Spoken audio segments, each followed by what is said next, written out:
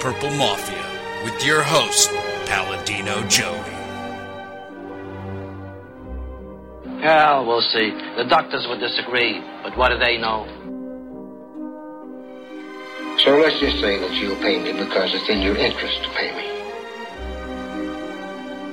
Is it worth it? I mean, you've won. Do you want to wipe everybody out? I don't feel I have to wipe everybody out, Tom. Just my enemies. That's all. My father taught me many things. He taught me, keep your friends close, but your enemies closer. These are wonderful things that we've achieved, and there's no limit to where we can go from here.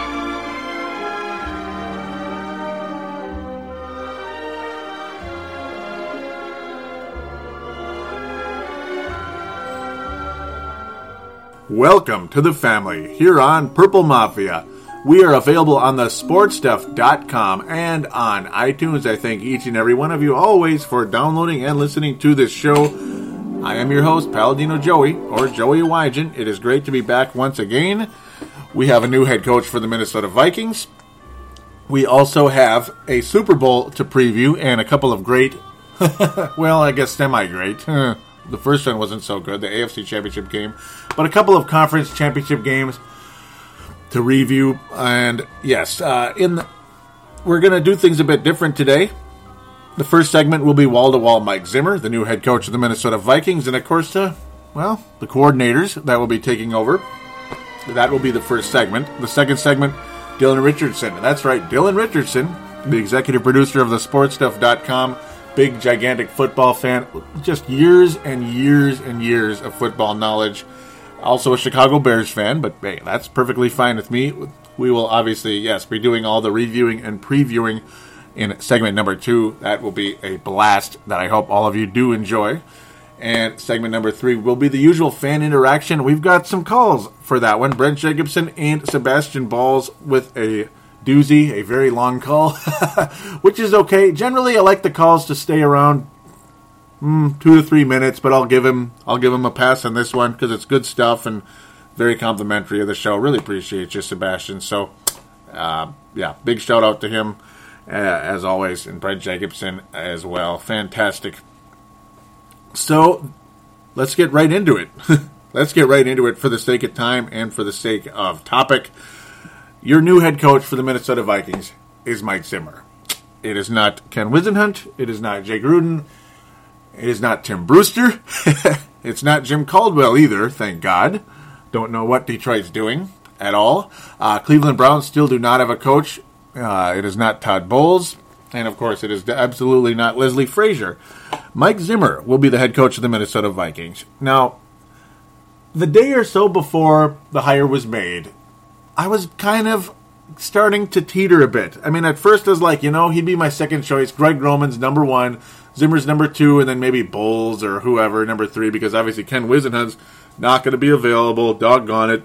I was so impressed with, obviously, Ken Whisenhunt, what he was able to do with the Arizona Cardinals and with the Pittsburgh Steelers, who ironically beat him in the Super Bowl. Barely beat him in the Super Bowl in 2008. 2008 season, 2009 year. But, so impressed with him. Really would have liked him to be the head coach. Unfortunately, he's going to Tennessee, as we talked about on the last episode. So, I was thinking about Mike Zimmer, and it's like, it's like, he's 57, and if he was so good, why has he not been hired yet?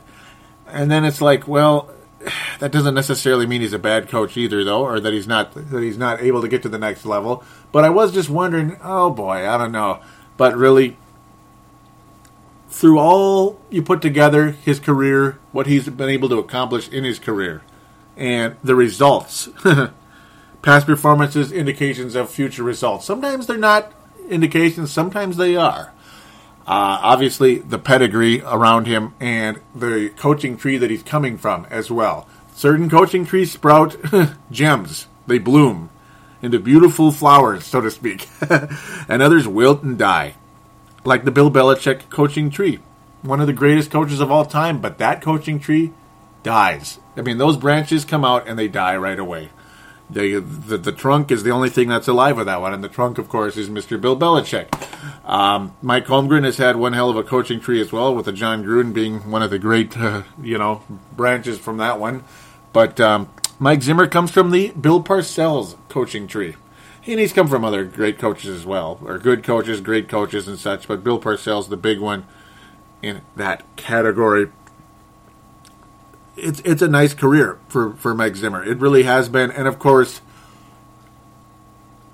to start things out here, when you look at Mike Zimmer's career as a defensive coordinator and how things were before he got there and how things were while he got there and how things were after he left with the Dallas Cowboys. He goes in as the defensive coordinator in 2000.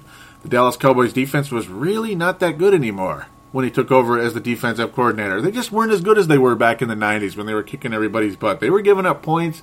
They were getting their butts kicked. They were becoming a pretty mediocre team. But then all of a sudden, over those 6 years, the Dallas Cowboys developed into a pretty damn good defense. Really good defense. And, of course, he worked under Bill Parcells for a while there. Worked under Barry Switzer as well. Did Mr. Mike Zimmer. Did a pretty good job there. He was a defensive backs coach under, actually, Barry Switzer from 94 to 99, then got promoted to the defensive coordinator. So he was a part of that Dallas Cowboys organization, sounding like a hockey player here, hockey coach, whatever, for 12 years. I hate the Dallas Cowboys, but boy, oh boy, did they accomplish a lot in over the course of time. And the defense became phenomenal when Mike Zimmer was the defensive coordinator with the Dallas Cowboys. They became one of the best defenses in all of football. And when he left, and from 2006 and went on to the Atlanta Falcons job for just a single year, get into that again shortly, the Dallas Cowboys defense took a huge dive immediately after Mike Zimmer left. So it's like, interesting. So then it goes to Atlanta. Their defense looked pretty good in 2007. That was a pretty strong team. A very strong defense. But then that coach did what he did to that team. They weren't a particularly good team that year, obviously. But he went back to college, pissed off Mike Zimmer and everybody else, saying basically he called him a coward, that coach of the Atlanta Falcons in 2007. They were not too, no one was too happy with how things turned out there. Just totally bolted onto that team. That was not nice, obviously. But again, that's just how it goes. It's I don't blame Mike Zimmer for his frustration there. I mean, how can you not be pissed off about how things took place there? He basically abandoned everybody, left them to die, basically. Bobby Petrino was the coach's name. Emmett Thomas, the former defensive coordinator of the Minnesota Vikings, actually, believe it or not, was the interim. I mean, it's weird how a coach could just take off like that in the middle of a season. His first season as the coach of what became a 4-12 team, but again, had a solid defense during the small time that Mr. Zimmer was there. Of course, the Falcons going through the Michael Vick hangover after the whole dog fighting controversy nonsense took place. Falcons trying to rebuild, start from the ground up, had their nice defensive coordinator, but of course we all know how things went there. Mr. Zimmer goes to Cincinnati, a defense in 2008, of course, that was with a defense that was pretty much garbage, a team that was garbage in general, and all of a sudden, over the course of time, the defense improves dramatically. Mike Zimmer has done it again. He has put together one of the best defenses in football. And they sure looked at the past couple of years. And this year, they were unbelievable. Sure made Christian Ponder look like crap, didn't he? Or was it actually, this was Matt Castle at this point. Yeah, it made Matt Castle, who was our, only decent quarterback, made him look like crap. Utter crap. So, that was our head coach showing us what he could do. Our future head coach showing us what he could do against our offense was decent. And Mike Zimmer actually was a little bit nervous, believe it or not, going into that game. So he says. Can't believe everything you hear, right? No, I mean, the Vikings offense was at times decent, even though Musgrave isn't exactly a great coach. See, there's another guy who the offense didn't exactly go up anytime he was anywhere. They were pretty much 20th everywhere he went. Where Mike Zimmer, his defenses were pretty much top 10 everywhere he went for an extended period of time. So, great track record, coaching defense. So the good news is the Minnesota Vikings defense, which was about as bad as it's ever been in the history of the franchise. Worse than 2000, worse than 2001, 1999? I suppose so. It was pretty bad for some of the talent we had, like the Jared Allens, the Brian Robinsons, the injured Harrison Smith, the injured and then returning from injury Harrison Smith. Missed a ton of games, of course. But a defense that looked so good and so promising last year, to see them take the nosedive they did this year, it does make you wonder about the coaching. Obviously, Alan Williams, the opposite. Team defense has never really improved with Alan Williams as the defensive coordinator, even though they looked decent last year. Still don't know what the hell happened there, but this is a guy that knows defense better than anything. And the good news is, still unofficial, but pretty much official. Well, yeah, very much official, actually. Norv Turner will be the offensive coordinator for the Minnesota Vikings. So there you go. There's your offensive coordinator for the Minnesota Vikings. That is very good indeed. A lot of people hear the name, Norv Turner, and it's like, uh-oh, not that guy. Not Norv Turner. Well, yeah, as a head coach, it's like not Norv Turner. I had no idea what the Chargers were doing. They fire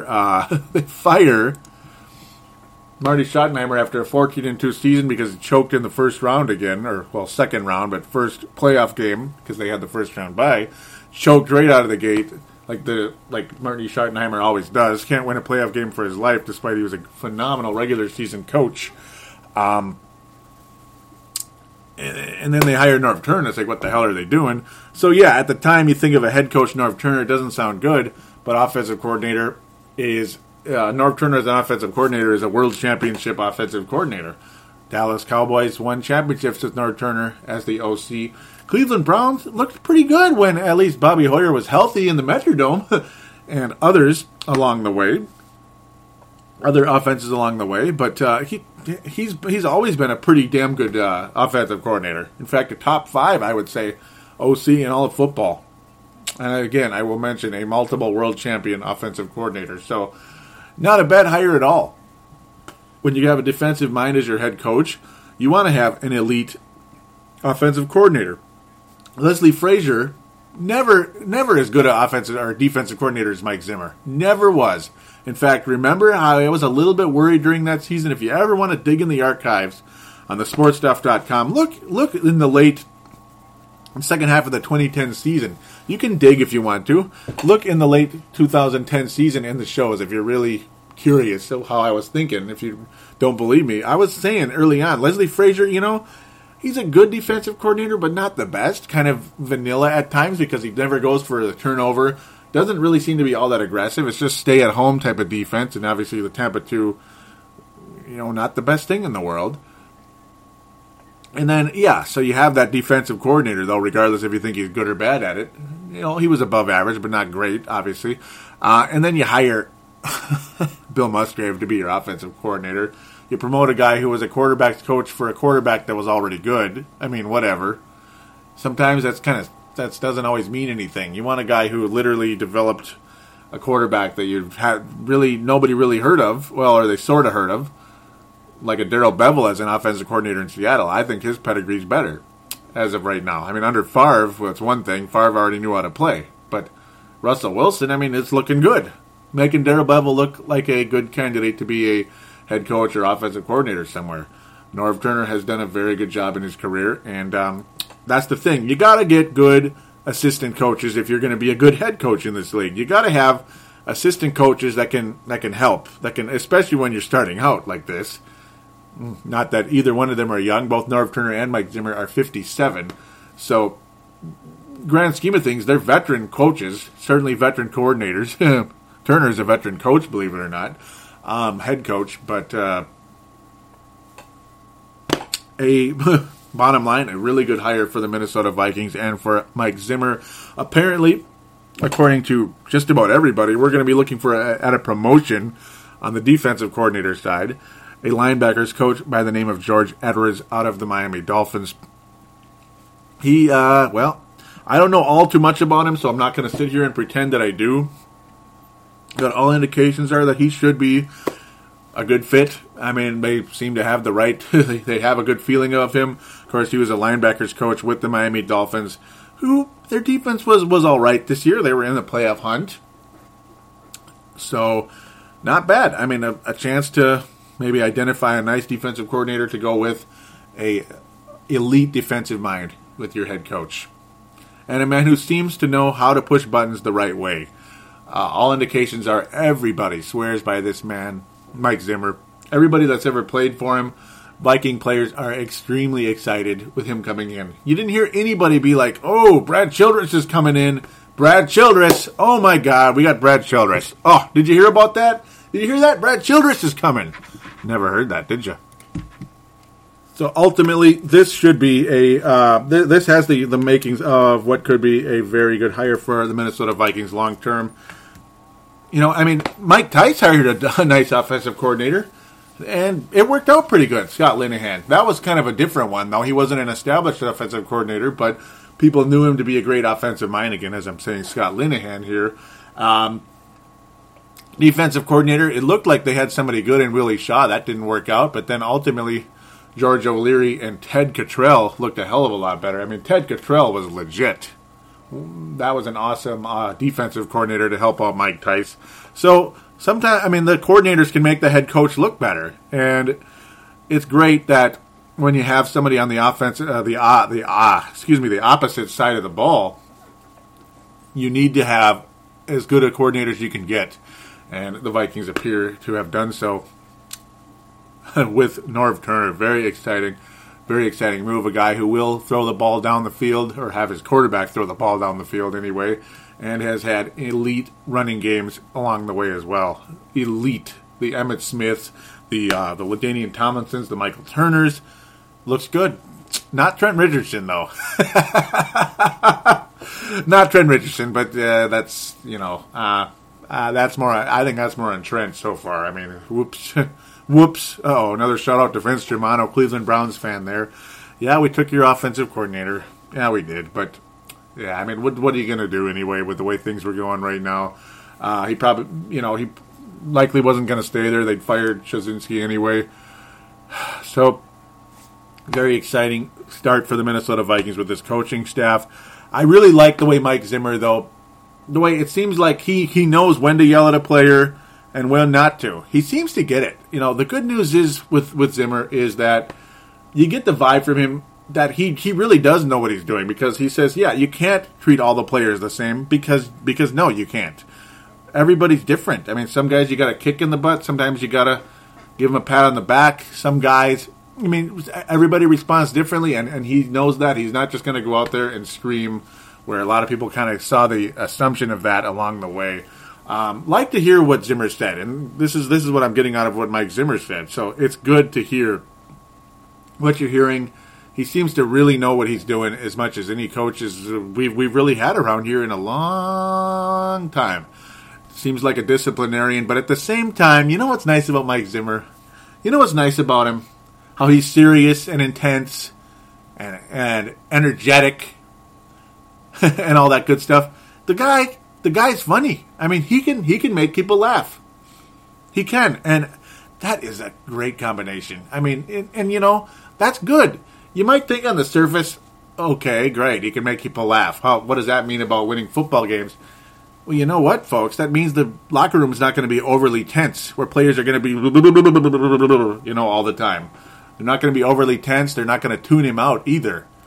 I mean, what was great about Joe Montana back in the day? They're on a Super Bowl drive, and he's cracking a joke about some huge fat guy in the stands during their 1988 drive against the Cincinnati Bengals to win the Super Bowl. That's the key. I mean, you're out there to have fun, too. You can crack a joke once in a while. Rather than let everything be so tense and so nervous all the time, you got to lighten up the mood a little bit once in a while. It's great to be intense and to love the game. And that's another thing you're going to love about Mike Zimmer, all of you out there that were complaining about how Frazier was emotionless, just stood there with his arms folded all the time. I think we're going to get more out of, we're going to get a lot more out of Mike Zimmer than I think we ever were out of Leslie Frazier. And ladies and gentlemen, that right there is what coaching is all about. Yes, sir. That's what we need out of a head coach, and I think that this could go down as one of the best hires in the history of Minnesota Vikings. I'm really looking forward to it. Very excited. But now it's on Rick Spielman to make the right draft picks. This now coming May, obviously, since we've switched to May from April.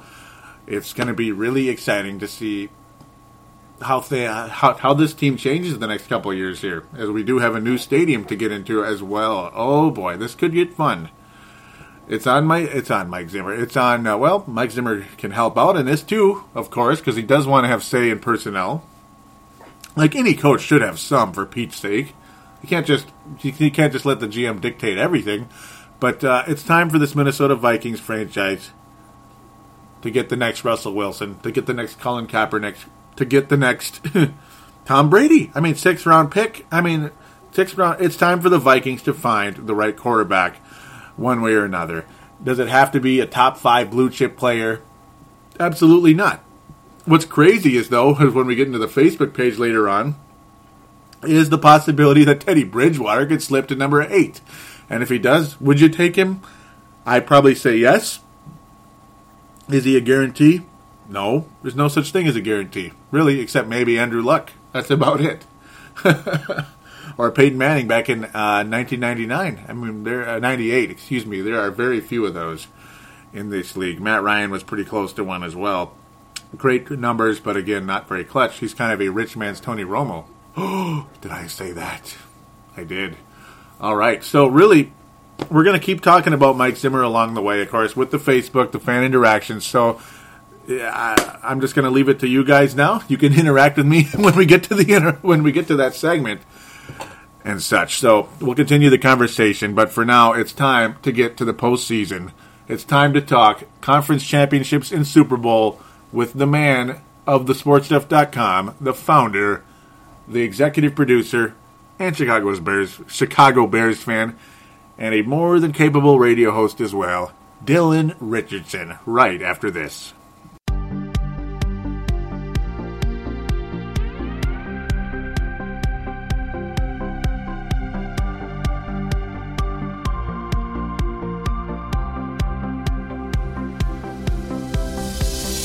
Shop on Amazon. Did you know that you can support this podcast just by doing your normal shopping on Amazon? It's really easy to do. Just go to thesportstuff.com and click on one of the many Amazon pictures. Do your normal shopping, and Amazon sees that we referred you, and they give us a percentage. We'd like to thank you in advance for supporting thesportstuff.com, and please use our Amazon link. Now enjoy the rest of the show. We are going round like Saturn's ring. Too busy to sit in front of a computer? Simply download Purple Mafia on iTunes for Apple devices. For Android, download the Double Twist app. And for Windows and BlackBerry phones, simply find us in the store. And now, back to Paladino Joey. And we are back here on Purple Mafia, and we are joined by, or at least I am, joined by the man, Dylan Richardson, the executive producer of thesportstuff.com. Welcome back, sir. Ladies and gentlemen, fans, Purple Mafia fans, I'm back, and my head is hung low because of my called shot that didn't come. Well, at least I made it to the divisional playoffs. It was kind of hit and miss throughout the season, but the Colts, I think they had a good season by making it to the divisional game. But so I don't have a dog to root for in this Super Bowl really now. I guess I can root against somebody. I guess we'll get to that. Yeah. Yep. That's about where I stand as well. We both. Yep. So what Dylan was talking about, if you happen to be a brand new listener, is we every year like to do our preview show, and we ultimately preview what teams go to the conference finals and Super Bowl and all that and win it.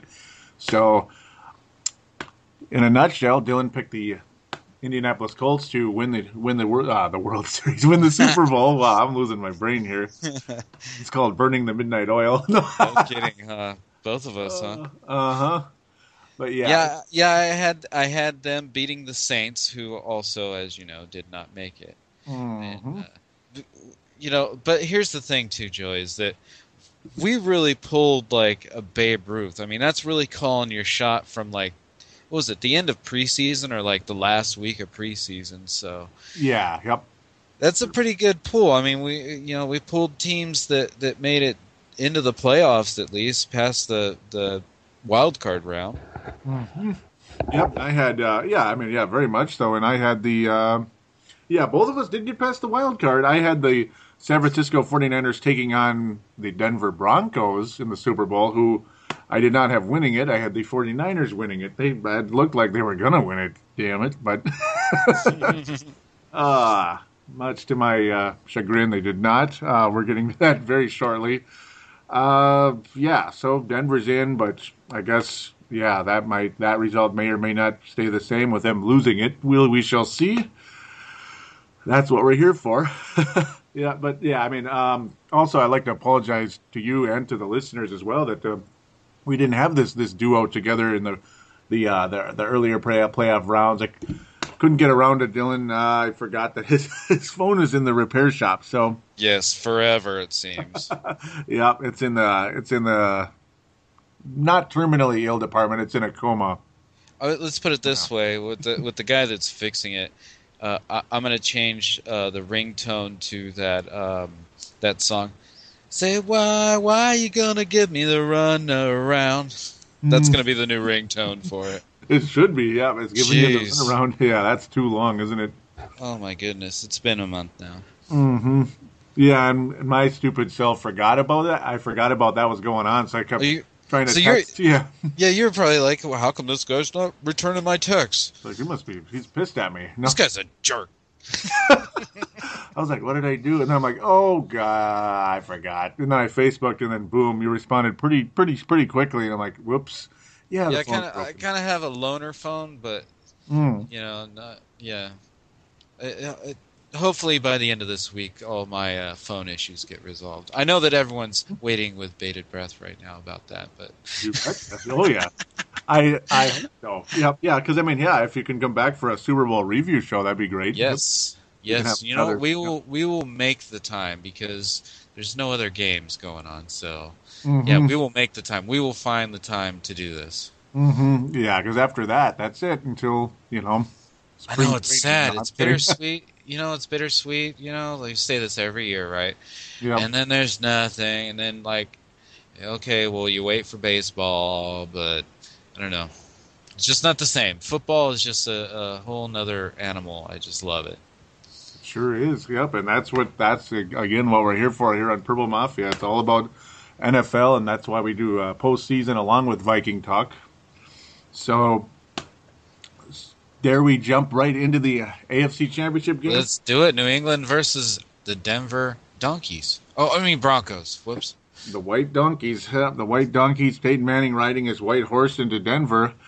And when I saw that blue sky, I got to say, when I saw that blue sky and that sun, I was like, uh-oh. Because I was kind of pulling for the Patriots. Imagine that. Mm-hmm. With my obsession. No, one of my Boston obsessions. But when I saw the blue sky, I was like, oh, boy. And I had checked the forecast on the previous show, too, and I'm like, oh, boy. When I see 59 or 60, it's like, that's kind of favoring the Denver Broncos in that case because Peyton Manning has a reputation. Obviously things change sometimes, but he has a reputation of not playing well in cold weather. Some of Tom Brady's classic wins were in bad weather, like, the Oakland Raider game many years ago. Oh, yes. Yep. The ultra slippery, hockey game they had there. But where the tuck rule was founded. Mm-hmm. That was one hell of a game, but yeah, when I saw it, I'm like, I kind of get a vibe, and then obviously Peyton Manning right out of the gate was pretty sharp. They didn't really get a touchdown or anything in the first quarter, but he looked sharp, and it's and the Patriots pretty much from the get go looked like they were not going to win the game. But too, here's the thing: is that in typical, I don't know obviously Peyton doesn't play defense, but nope. They left him hanging around, and there was always that lingering thought, You know, Tom Brady could put the lights out on this at any time, and boom, we're going to have a tie game. They let him hang around. They did, big time. Yeah, I mean, it for the longest time, it looked like Denver was going to start to blow it wide open, but they didn't. That was the whole thing. They just didn't for whatever reason. They ended up having to settle for field goals or punts or what have you. No interceptions by Peyton Manning. Again, sharp as all get out, but just weren't really finishing the job. That's what kept giving me some hope. And then New England, obviously, in general, could not get anywhere. Obviously, Tom Brady, a man on an island. And my biggest grief with the entire game, and I understand they were behind, but they weren't behind by much. Where the hell was LeGarrette Blount in this game? Because look what he did last week. What the? He was absente. He sent in an absentee ballot, I guess, for the game. LeGarrette Blount tore up those Indianapolis Colts the previous week. This time around, no. 5 rushes and 6 yards. That's not gonna get you anywhere. It's 4th string level. I didn't even know there was such thing as a 4th string, right? Yeah. So Peyton did his. It's kind of weird. It's another one of those years where he's going through the playoffs and he's 32 of 43, 400 yards, a couple of touchdowns. It's almost like he forgot it was the playoffs because his record in the playoffs is not too great. With this win, and Peyton Manning's been to the playoffs a bunch of times, like almost every year. Yep. He is finally at the 500 level. He is 11-11. He did it. 11-11, and you take 2 Super Bowl years out of that, and that's kind of a bad record. And he's never okay. So I'm gonna go ahead and do my Peyton Manning thing here. He has never been that great under pressure. You take away that 2006 season, and yes, ladies and gentlemen, I'm still bitter. Mafia, I'm still a little bit bitter. Yes, if you can tell, I'm still a little bit bitter. Because of our punter giving away the game. Well, my whatever you want. The Bears punter, Rex Grossman. Yeah, he is a punter, isn't he? Yeah, he was a punter. Let's be honest. He could throw the ball pretty far to the other team. But anyhow, Peyton has never won the big game. Really, I mean, you take that, like I said, take 2006 out of the equation. Yeah. He's never really won the big game. Never in high school, never in college. He's never done it. So it's just something weird. So maybe this is going to be one of those seasons where he pulls a 2006.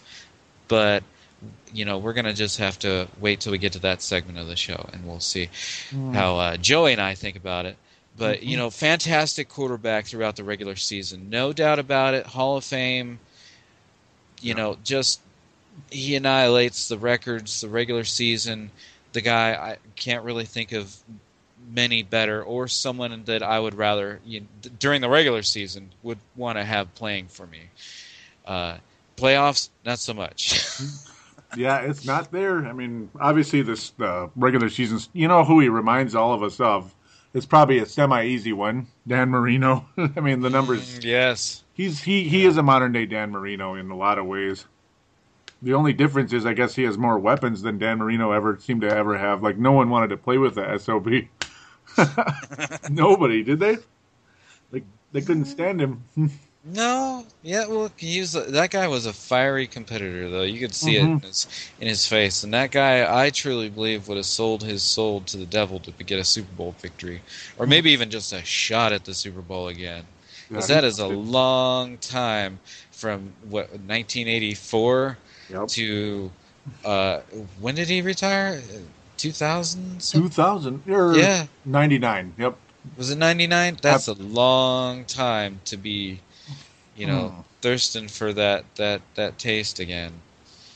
Yeah, it was after the 99 season. I'm kind of partial to remembering that because do you remember what team he almost came to? Oh, yeah. Almost came to the Vikings, and then it's like, oh, yeah, I should just retire. I don't have it anymore.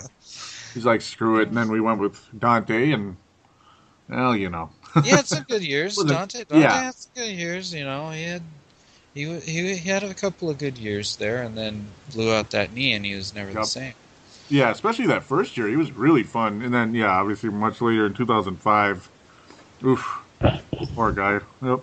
Now that's an injury. Mm-hmm. So, New England pretty much dropped the ball in this game. In a nutshell, yes. New England just dropped the ball. They had no energy. Didn't get anywhere. They just couldn't get anywhere. They looked like they just looked like a team that wasn't going to win the game. To make it simple. Yeah, it's funny because, like I was saying, I don't know why or how, but the Broncos were letting them hang around. They were always within somewhat of the striking distance, although statistically and you know, it was kind of let's be fair, it was kind of an ass kicking. Yeah, it was like a subtle one. Yep. But yeah, it's one of those that, you know, if they would have scored again here, that would have been nail in the coffin at the beginning of the fourth quarter. But they let him hang around, and I don't know, Joey. Yeah, they had a chance, but obviously they didn't get it done. And Brady's playoff career has been dropping a bit, unfortunately. Still there though. I mean, he's been to like 1 million AFC title games, so and won 5 of them, right? Yeah. Yep. Holy cow! Yeah, slightly better than old Peyton. Yeah, just a tad bit. Yeah, and multiply the Super Bowl victories by 3. So, anyways, I'm not bitter. Not bitter. Not bitter. No, not bitter at all. I was cheering for the Bears in that game too. I'm not gonna lie, I was big time. I'm not a Colts or I'm not a Peyton Manning fan. Not much like Peyton Manning. So are you ready for the NFC game? Or Yes. Now this is actually the game. This is a game. Right, this was a fantastic game, and it just, if this is any litmus test towards what the Super Bowl is going to be like, I'm excited. Yeah, this was the game. I'm pretty sure I'm tempted to check back on the back in the previous show, but I'm pretty sure this is what I had in the NFC Championship. I mean, this is the ultimate matchup in football right now is Seattle, San Francisco. You know what? Yeah. Maybe not. Yeah, we would have to check back. You might have had Green Bay in there. Oh, no. I hope might not. have been. Maybe not. You might be right. Maybe not. Because we were kind of off the beaten path, I thought, on our, at least me anyways, for picking Super Bowls this year. I was like, I'm going to take a risk. Mm-hmm. Yeah, I mean, heck, Baltimore was kind of a risk when I took it, kind of. They were like a stock that, for me, I looked at them as a stock that just was always slowly going up, and then here it is. This is the peak, and then, boom, I cashed out. There you did. I made my $500 million. They took it all. Mm-hmm. Cashed out, and then that's it. Yep, the stock went down. So this game, and we'll get into the Sherman thing later and how both of us feel about this. There's been somewhat of a new, let's say that situation's been shined on a little bit of a new light. But anyways, just what a fantastic game. You got Beast Mode going out there, Marshawn Lynch having a good, steady game, and the fans going crazy and all the hoopla, and in the area that I live in, I get a lot of 49er news, and so supposedly there was rumors about they weren't selling 49ers tickets to the ball game because they wanted their own fans. Like, are you serious? Come on, man. The place is going to sell to whoever. I mean, who is on the phone saying, okay, we've got these tickets here that'll be $3,000 for 2. Wait a second. Are you a Seahawks fan or a 49er fan? Oh, I'm a 40. Oh, I'm sorry. I'm not going to cash your check. No, I'm not going to take your money for these tickets. No, come on. That's just goofy. Let's get out of here. It's funny. I wish we could do that for the Packers, though, but oh yeah, keep them out of here. That would be nice. Oh yeah, those fans, those fans are crazy, though. I mean, that I say it every year. That stadium holds more people than populates the town, and they sell it out. Oh, Seattle? No. Green Bay, Wisconsin. Yeah, holy cow. Yeah, that stadium holds more than the people in the town, and they sell it out. But anyways, back on track. Let's get back on track. Yep. NFC Championship game. Seahawks win 23-17 in a fantastic game. Mm-hmm. And by the way, yes, Denver won 26-16 in theirs. So I don't even think I rudely. That's AFC. That was the fast forward game. You just fast forward through it because it sucked. It was just a really sucky game. And then this is within all intents and purposes was probably the game of the year, unless we have a Baltimore San Francisco type of game in the next round. But because that was the game of the year last year without a doubt. But this kind of similar to last year's, just lower scoring. In a way, maybe not quite as crappy of a finish for San Francisco, but last year was like you just couldn't get that holding call type of deal. But because the refs never call penalties or fouls in basketball or penalties in football on the last play of the game, it just doesn't happen unless it's unless somebody gets their head cut off. But a defensive battle with athletic quarterbacks. This was this was a Super Bowl in a lot of ways. In a lot of ways it was. I'm sure a lot of people may believe that the winner of this game wins the Super Bowl. We'll get to that very shortly again. Broke my heart, though. Yeah, it did. The 49ers, the main problem that they had in this game was that they really couldn't get their running game. Other than Colin Kaepernick, who seemed to be their go-to running back of the game, there was nothing going on. And for the way that this offense is geared, it's kind of like a Bears style almost, where that defense is going to be taking it over, and they have to have a running game that's going to keep this going and keep the possession. And you get a chunk here of 20 some odd yards, or 15 here when it's a quarterback going through. That's usually on like a second and long or third and long. It's not the same as chipping away 5 a carry, getting a 7 yard, getting an 8 yard, getting a 2 yard, and just chipping away and getting some time of possession, keeping that ball out of the hands of Seattle offense and keeping it out of beast mode's hands.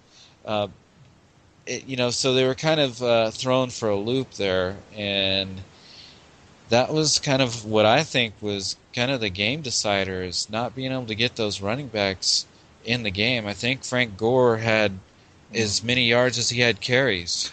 Yeah, 11 rushes, 14 yards. It's like, where was Frank Gore? But Seattle obviously saw that if San Francisco established the run, they'd probably win the game.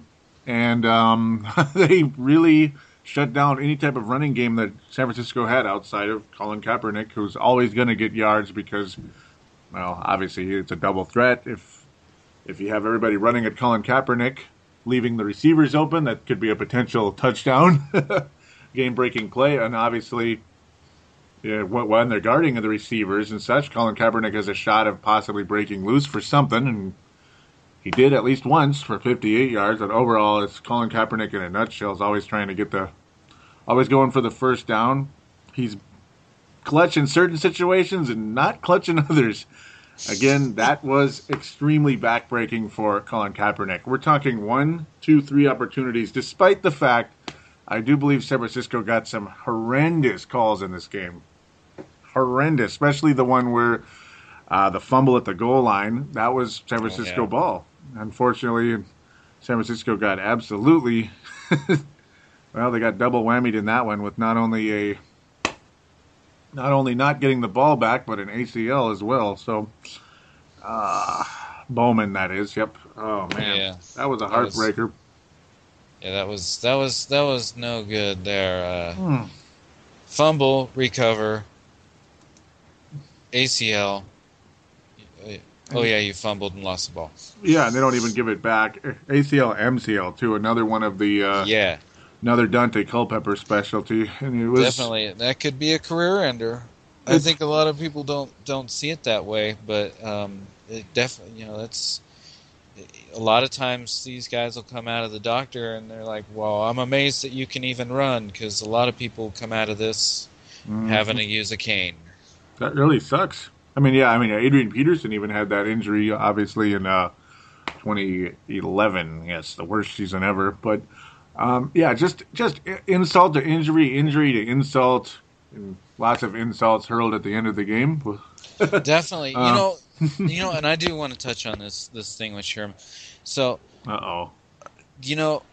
here's the thing. Like, my first initial impression of it was like, okay, well, the guy's amped up. He just made like this giant play. He's amped up, and he said some things that he shouldn't have said, and he probably shouldn't have said them anyways. Yeah. Well, on Facebook, I just posted, NFL Films, or whatever they're called now, found it on NFL.com, where it put the entire situation in like context, because that little clip, as you know, you can juggle things to make them sound like they're different. And you know what? There's no doubt those things that he said were not good. But here's what happened after the game, and I kind of want to explain this. He made this big play, and he's jumping up and down. Yeah, he's excited. And hey, celebrate. Yeah, it was fantastic. He actually went over to Crabtree and said, "Hey, good game." And Crabtree put his hand in his face like a stiff arm. And I didn't hear what he said. Is probably some choice words. Mm-hmm. But Sherman was mic'd up for this. So that happened, and then immediately you go into an interview situation, and Sherman's a little bit. He's on the top of adrenaline's flowing and all this, and he's excitable, and he just kind of got dissed by a guy that he tried to show sportsmanship to, and so he went off on him. Yeah. And he not only went off to him with what's her name? I can't even think of her name. But there was another reporter. Aaron Andrews, excuse me. Yes, that's who. But there was another reporter that was trying to talk to him before Aaron Andrews got a hold of him, and he was,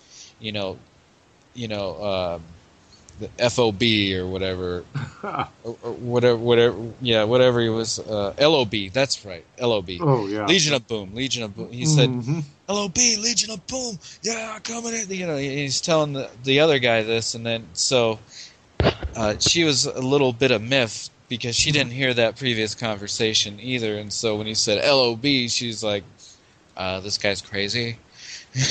And it did show him go over after the game, and he's kind of somewhat consoling 49ers and talking to Frank Gore like, hey, great game guys, so it wasn't. I think he's been made out to be the villain. Maybe he shouldn't have said those things, but in the same breath I can understand why. But take it however you want. But, like, I have a lot of 49er fans that are on Facebook, a lot because of my geographical location here. And they are just looking for something to hate on. And, like Joey, have you seen my post? It's like, hey, stop hating on them, 49er fans. Find something else. Don't be so hated on this guy. But you know what? Everyone's entitled to their opinion, and I'm sure that you have one. And if you disagree with me, hey, I don't care. I don't care. I'm just gonna hit the mute button. No. Yeah. I already fast forwarded through this guy. Joey, this guy's guy. But yeah, for me initially, I was just so pissed off at what just happened that I was really hot under the collar at the time, calling him an ass and stuff. And then after, like, the next day, I kind of cooled off a little bit. Obviously, my Twitter feed is what it is, I guess, unfortunately. I'm at Purple Mafia Show, but as you'll hear in the jingle here. But in the jingle, yes. But, I was jingling all over Twitter, getting a little bit too hyper. But, well, I got a lot of favorites and retweets out of it. But ultimately, it's like I kind of thought about it. Really, the only true bad part about it was he made it more about himself than about like, yeah, we're going to the Super Bowl. Hell yeah. Yeah, that he did. That was the screw up. Yeah. Yeah, I'm the best in the league. Okay, good, but you won. But you're going to the Super Bowl too. How about Russell Wilson and Marshawn Lynch and your other cornerbacks and Golden Tate? Come on now. Oh yeah. Enjoy it. Don't be all. Yeah. It came off bad too. Yeah. But after seeing what I've seen, like it seems like it's a little bit better. But yeah, it did come off bad. And, I'm actually surprised that we haven't.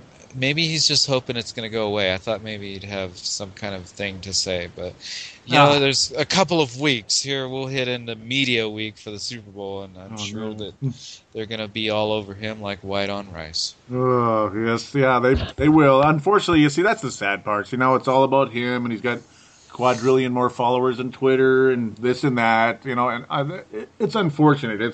It's the Marshawn Lynch Bowl, or excuse me, what am I saying? I'm getting mixed up. Sherman Bowl, Richard Sherman Bowl, excuse me, instead of the Super Bowl, which that's the part I don't like. But ultimately, that doggone 4th and 2 plays was the backbreaker. There was a little bit too much jumping the whole game, and I was hoping and praying, okay, come on, false start. It's not a false start, and they're not going to call false. Did he really catch that ball? He did. Oh, come on. Let's see the other angle. I hate to say this. It looked like the luckiest play ever. I mean, it was good, but it just had a little bit of luck to it. Still, I mean, I'll give him credit, even though I don't want to. A little bit of luck and a whole lot of skill. That's what it takes to make it in the NFL. Yeah, I mean, I'll give that one the credit more to Wilson, I think, because obviously the receiver, I mean, it hit him, and it looked like he was shocked that it got to him. I mean, the throw, I mean, it was Wilson, I think, was really the clutch player out of the two there. The receiver looked like he was so shocked, oh, my God, I got it, Oh, man. It was a fantastic game, and hopefully leading up to a fantastic Super Bowl where Peyton Manning will choke. Oh, did I reveal something? Mm-hmm. Yeah. Yep, I think you did. And yes, I think the choking ways will return here in a couple weeks. Mm-hmm.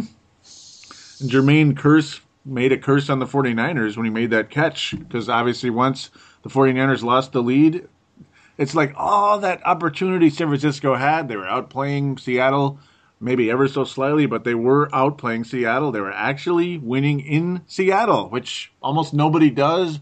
Earlier in the year, and I believe last year as well, Seattle kicked the you-know-what out of San Francisco in Seattle. So it's like, you like to see this, or at least some of us like to see the Seahawks lose that game, but, San Francisco versus Seattle. But unfortunately for the Niners, it's like they never seem to win there. And in this case, the opportunity was there and they still didn't win. They couldn't hang on to the lead. Obviously, backbreaking plays like the 4th and 2 were a huge story of the game. And then after that, the real true story, you could say in some ways, was not 1, not 2, but 3 legit opportunities the 49ers had to not only take the lead but win the game. Colin Kaepernick, he's got fingerprints in that one. 2 interceptions, a fumble, just got the ball ripped out of his hands. 49ers defense held strong to just force a field goal out of Seattle, but still, man, huge opportunities for the 49ers to win the game. But obviously, again, 2 interceptions along the way, and that's all she wrote. They never scored another point. Other than the other play of the game, which was an unbelievable jump pass, throw to Anquan Bolden in the end zone. Wasn't that something? Oh, good old Anquan. Mm-hmm. Yeah, that guy really, last year thought it could be the difference, And this year, I kept on waiting for him to really step up and have that blowout game in the playoffs. And he did all right, but, nothing like extraordinary like the guy is capable. That guy is really good. Kaepernick? More than he ever gets credit for. Mm-hmm. Yeah, it's like you think that one of these, when is it going to happen that he's going to actually blow up? But this time around, really ultimately, outside of Green Bay, and for whatever reason, their defense looked actually good for once. But along the way, he ran into 2 incredibly good defenses, obviously with Carolina and Seattle, so it turned out to be kind of a gut-em-out, smash-mouth, black and blue football type of games. So that's partially what's going on, obviously, but the fact he didn't exactly blow up against Green Bay, yet he was clutch in that game, getting that first down, and then they barely won that sucker. Just before the polar vortex, right? Just before we got hit by that polar vortex. You like that word? Just before, yeah. That's the great buzzword of the month, right? I like it. Yep, this has been one hell of a month. Yeah, we're looking at 20 below again this weekend. So yeah, and possibly another one here. I don't know if it's a real polar vortex or just an Arctic blast, but okay, sorry. It's funny. You guys are getting the weather that we had about just before Christmas. Well, maybe a couple weeks before Christmas, where it was frozen. We got like down to 9 degrees and had snow. Yeah, it got down to 9 degrees after the snow. You know, the clouds clear and then all the snow freezes. Awesome. Wow, even there. Wow. Yeah, in California, it was sweet. Oh my, that had to be shocking. We usually get like snow maybe once or twice a year, but not freezing snow, not frozen snow. Usually it melts off during the weekend. Yeah, it's like a quick little shower. Yep. It's kind of funny. So you guys are experiencing this polar vortex, and during the day I can open up my front door and just leave my screen door going because it's about 70 here during the day. Oh, there it is. Which is very abnormal, but anyways, back from weather talk, and weather. Are we going to talk about this Super Bowl now? I'm Paul Douglas. I'm in the backyard. Okay, sorry. Yes, that's our old guy. Yes. Yeah, that almost sounded like him. Yeah, so that pretty much. Yeah, we've pretty much summed up the NFC Championship game. It is what it is. A great game that Seattle fans liked it. San Francisco fans hate it. That rivalry lives on and will probably be at the centerpiece of football next season. I'm sure it will be. And now, the game that a lot of people predicted, I think, a lot of course of the year, you could kind of, it's like, okay, Seattle, Denver, Seattle, Denver, Seattle, Denver. But one of these two is going to lose. It's going to be the the Indianapolis Colts. I did it again. Indianapolis Colts, or maybe the 49ers or Saints, or maybe Aaron Rodgers will pull another rabbit out of his hat. No, it really was number one versus number one. Yeah. The clash actually happened. So here it is, ladies and gentlemen. Seattle, Denver, Super Bowl 48. And it's going to be cold outside, I'm pretty sure. Uh-oh. What could that mean? That could be did you hear that? Oh, that's the sound of Peyton Manning choking again. In New York. It's a big game. It's against a good defense, a great defense. Not the greatest, because we all know that's the 85 Bears. But, yes. It's still a very good defense, and a running back that can run the ball, a smart quarterback that's also mobile, a decent receiving core, obviously, since they made it to the Super Bowl. But I think Peyton Manning gets whooped. Maybe not destroyed, but I think he's going to lose this game and continue to be under 500 in playoff situations.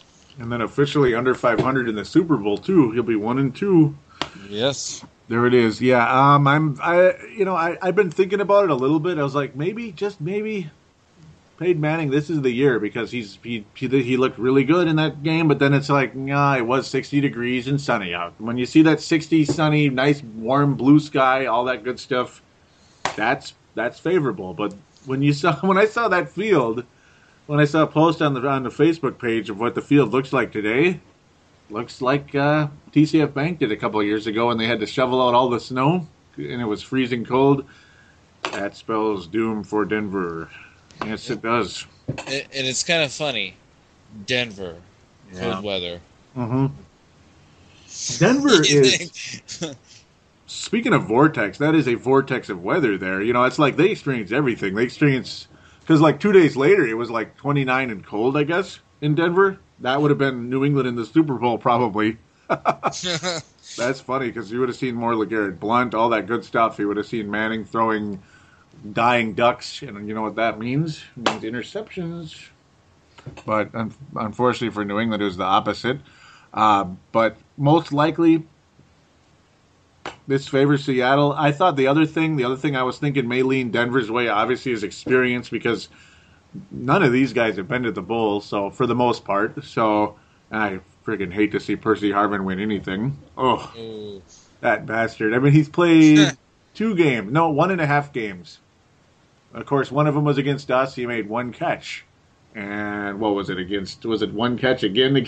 No, 2 catches, I think, against New Orleans, and then got hurt again, which is really funny. Oh, does his head hurt? Yep. So he got migraines again. Yep, he does. Poor guy. He got a concussion, migraines, whatever it is. Yeah, definitely concussion, but probably migraines come with it. Whatever. Percy Harvin, 2 games. Give me a break. Get out of town. I mean, well, that's why he is no longer in Minnesota. Mm-hmm. That's one of the many reasons. Yep.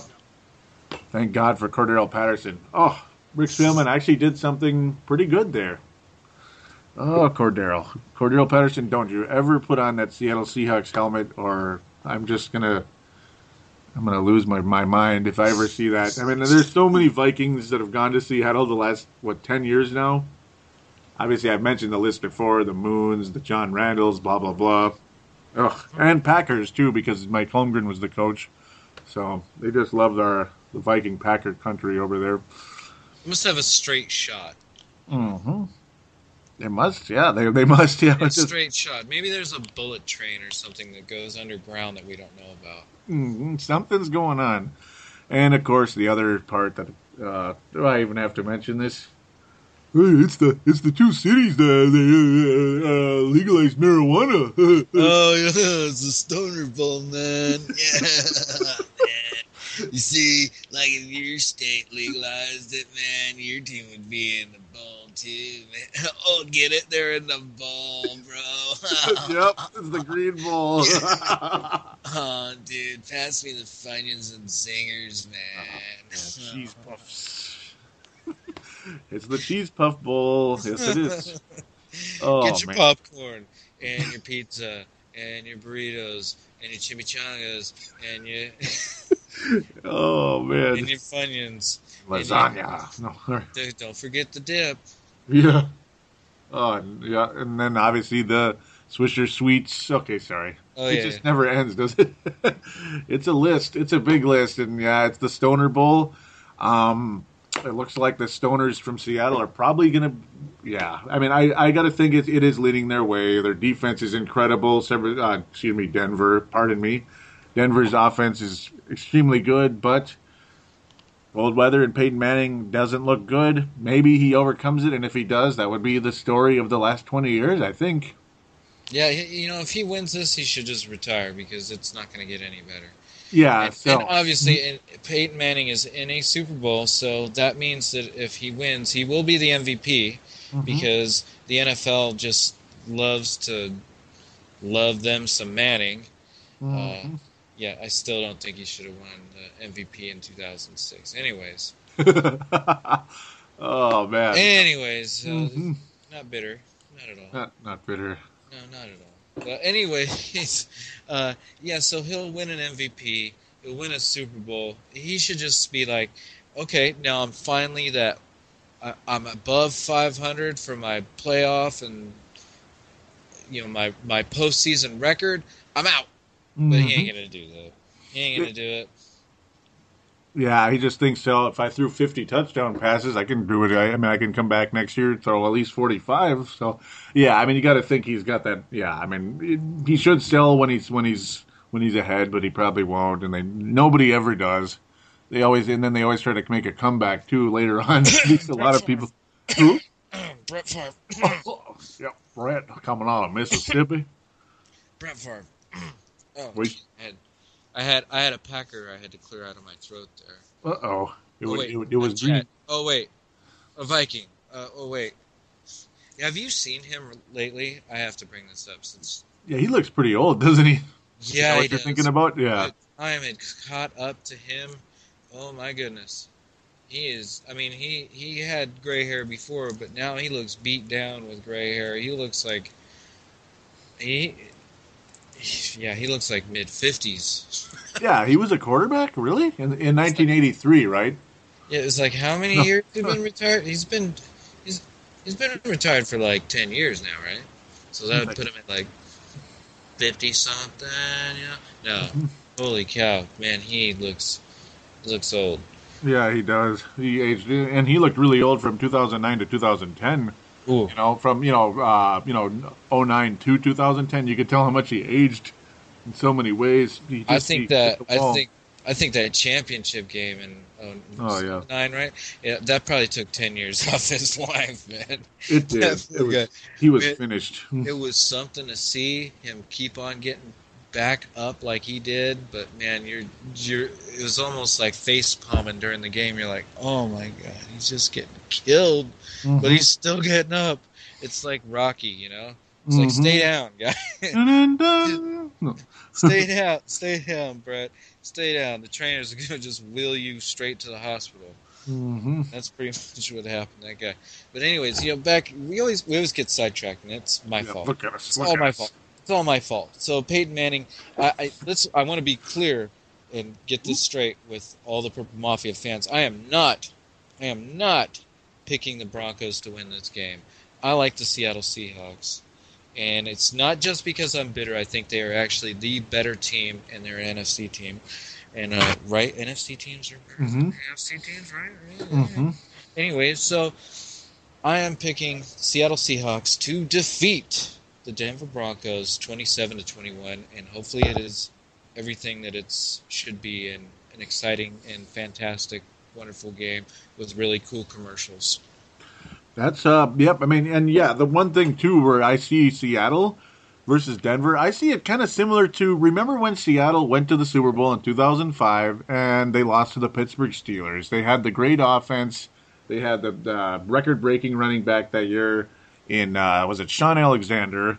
Great offense, but going against a gritty, chippy, young SOB type team with a smart quarterback who I don't like at all. But he was smart. I hate him. But excuse me. You're giving him a lot of credit there, but okay. Yeah, see, it was a veteran quarterback who was playing. I'm giving him a lot of I'm so mean. Yeah, it was a veteran quarterback who was also having a good season, Matt Hasselbeck. So it's almost like switcheroo here. Seattle reminds me a lot of Pittsburgh, so that's probably why I don't like them very much. Phenomenal defense, lots of youth, lots of years ahead of them. Smart quarterback, not big. Not at all. This is Tiny Tim, not Big Ben. So we're staying in England for this one. No, okay, sorry. Well, it is kind of English type weather there. We'll cross that bridge when we get to it. Yeah, I'm getting really weird, aren't I? That's what happens, though. And the result will be uber similar. You're going to see a team just flat outplay the other. You're going to see a great offense suddenly not be great, and you're going to see a tough, strong defense do what they do, and you're going to see Russell Wilson at a very young age hoisting a championship because he will be clutch enough when it matters. And that's what Russell Wilson, I think that's what he's all about at this point in time. Seattle Seahawks look to have a great future in this league for a while. Yes, they do. And yes, shout out to Paul Tuniverse Caniff. The city of Seattle will experience their second major championship since 1979 when the Seattle Supersonics with Lenny Wilkins won the championship against the Washington Bullets. So speaking of bullets, you had the bullet train. Yeah, that was the Washington Bullets. That they were a train, not a bullet from a gun, which people got mixed up in the past. But yeah, I'm going crazy again. Especially when Washington D.C. was like the murder capital of the United States, and they're like, and we got a basketball team named what? The Bullets? Yeah, they got it mixed up with a train. That's funny though. But no, it's true. I can see where they're coming from a bit there. But yep, Seattle will experience their second championship. That is my prediction as well, Joey. I think that is a wise choice. Because you agree with me. Yes. No, Denver 41, Seattle 7. Oh. Yep. With all that said, no. Wouldn't that be something though? Like, I know it's only happened once, but the NFL being so in love with Peyton Manning and the Broncos lose and Peyton Manning still wins an MVP? Oh, yeah, that would be sad, wouldn't it? I can so see it happening. I can see it happening. And this whole season they're like, the NFL execs were probably like, oh, please let the Giants be good this year because we know Denver's good and we want nothing more than to give both the Manning brothers their own Super Bowl and we'll just give them both MVP trophies. Wouldn't that be something? Go. Because we can't decide which one we like better. We love Mannings. Not bitter. And you know who will present the trophies? Who do you think will present the trophies to them? Dad. Exactly. Dad. Old Archie. Old Dad Archie. Uncle Archie. I'm just teasing. It just sounds good, but it didn't work. Damn. Uncle Archie. That could be like a character. Mm-hmm. Uncle Archie's coming in. It sounds good, doesn't it? Hey, Arch, what are you most famous for in the NFL? Laying on my back. Yeah, that was about it. I fathered 2 MVP quarterbacks. That's what I did. How you like me now? We love you. We love you. Good guy, went to a terrible team. But yeah, Saints, yep. That's why they got their accents. Welcome to History NFL with your host, Joey and Dylan. Joey Awajan and Dylan Richardson. Starring on Purple Mafia. Yes, so for my final score, it's like I'm jumping all over the place. I'm going to go with... See, Seattle's just weird. Sometimes they blow people out, but a lot of times they get into these gridded out 23-17 type games. I actually had San Francisco winning with something like that score at one point. So I have Seattle scoring, though, this time a little more. Even though Denver's defense is good. Defensive coach, defense this, defense that. I have Seattle 28, Denver 24. Yes. 24 nice. for Peyton Manning, maybe some INTs and some ducks. Yep. Definitely some INTs. I'm thinking he's gonna get at least 2. Mm-hmm. Yeah. Whether they be his fault or not, it's just gonna happen because Peyton. I don't know. I mean, come to think of it, I just thought of this. Maybe he's got some voodoo thing working against him. Maybe someone he pissed off in his younger years. Is running some voodoo on him in some of these playoff games.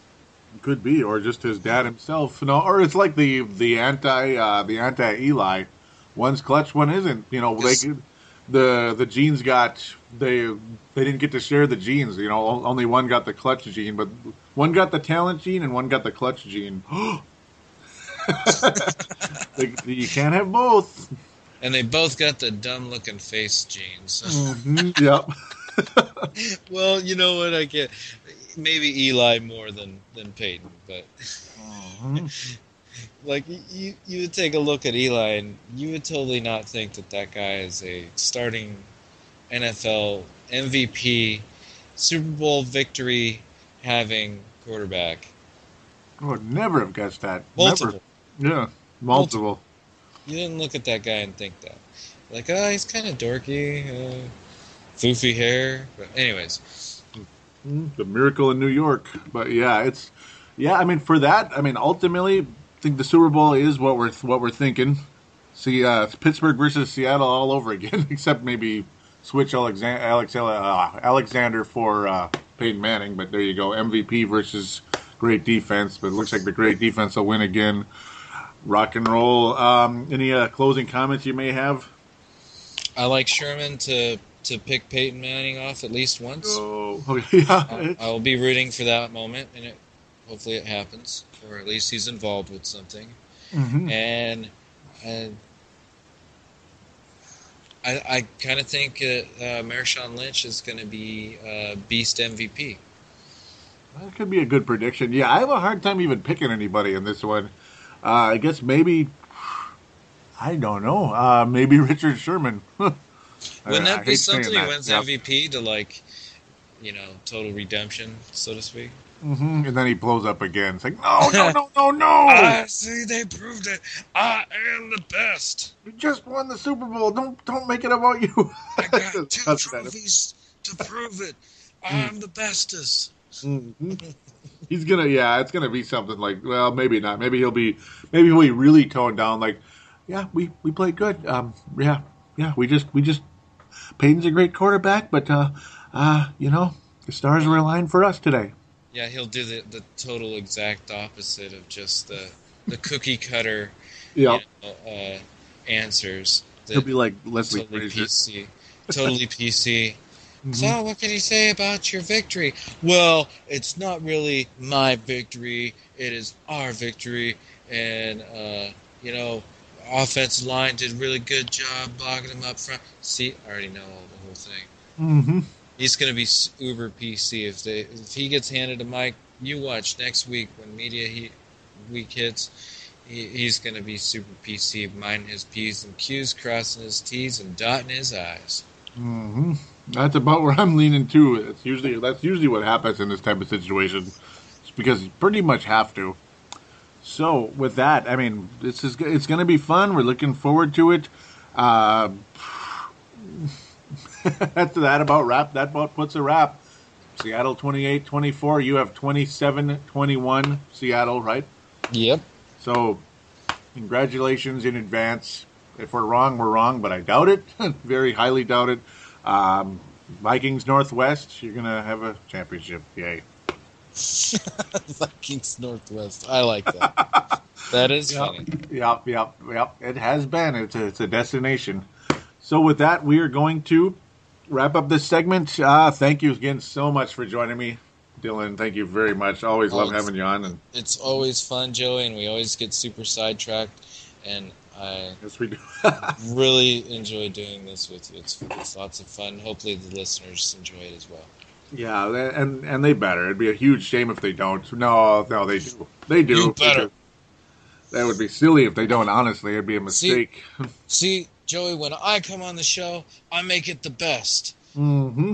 All those other shows, they be talking, mm-hmm. and, I just put my hand in their face, and I'm the best. It's like, don't you ever talk about me.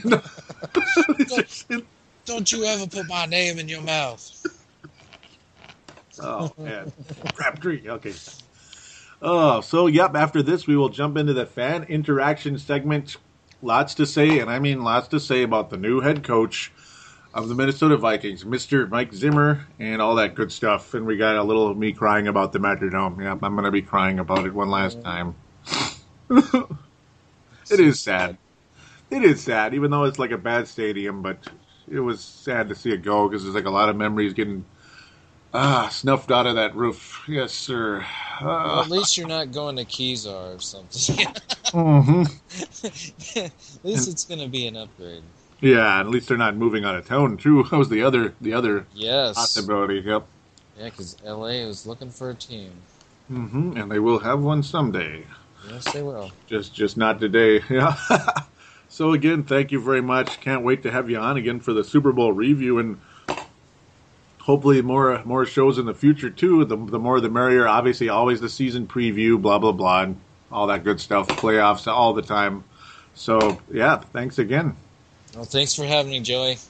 All right. We'll be right back right after this.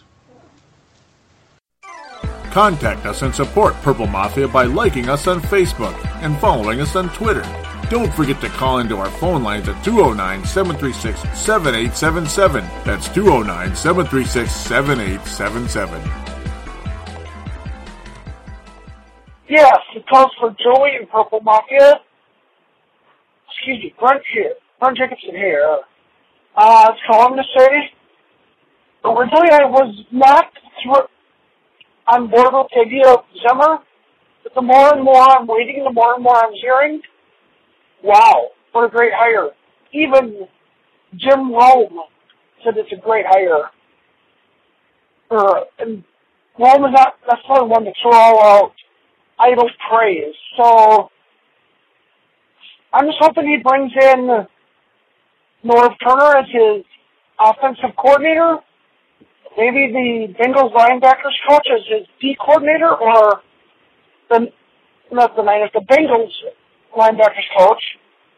Or I believe he's the 49ers defensive line coach, Tom Sulu, I don't remember his first name, another possible D coordinator I've read about. But going out on the limb here a little bit, if we get Norv and a good quarterback in here, or if Norv could get through either Freeman or Goltz, forgive me for saying this word, but Ponder, or I know, I'll forgive you when you throw up.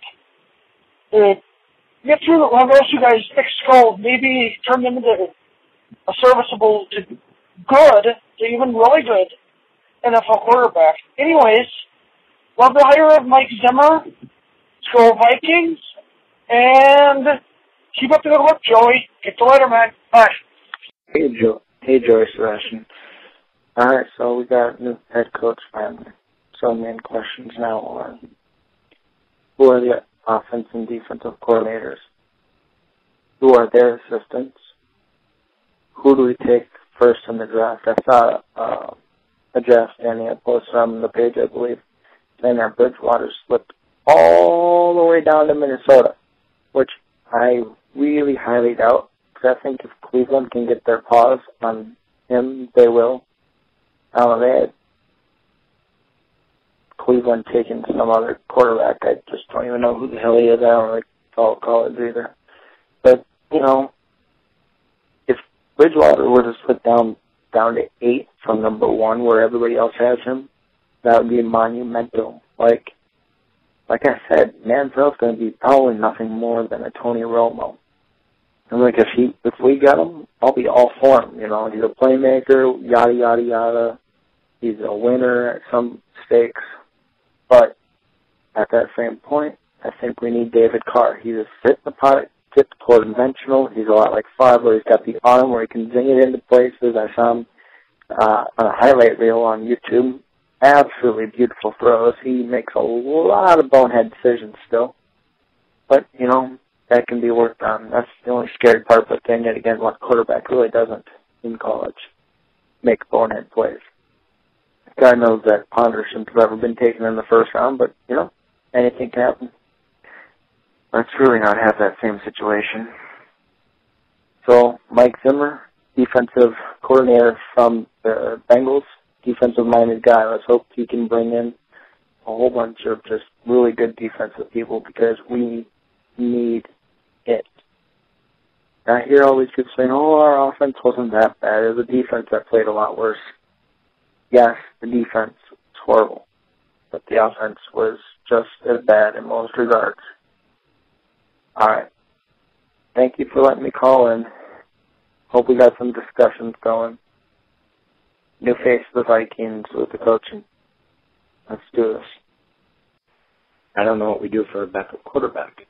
Do we go get a wily veteran who can teach, a guy something? But I don't know. I think for the draft, we primarily go get a quarterback first and then go for a whole bunch of defensive guys, to be honest. I think we give Adia Cole a chance to fight for that middle linebacker spot with Aaron Henderson. And then I think we give Michael Motti, Gerald Hodges the opportunities for the outside spots while drafting some guys, too. I think that would be our primary thing. I think we need to get new corners and one new safety. Yes, Stanford can strip the ball, whatever. Good for him. He's not that great at coverage. We have a defense that let off 30-some points.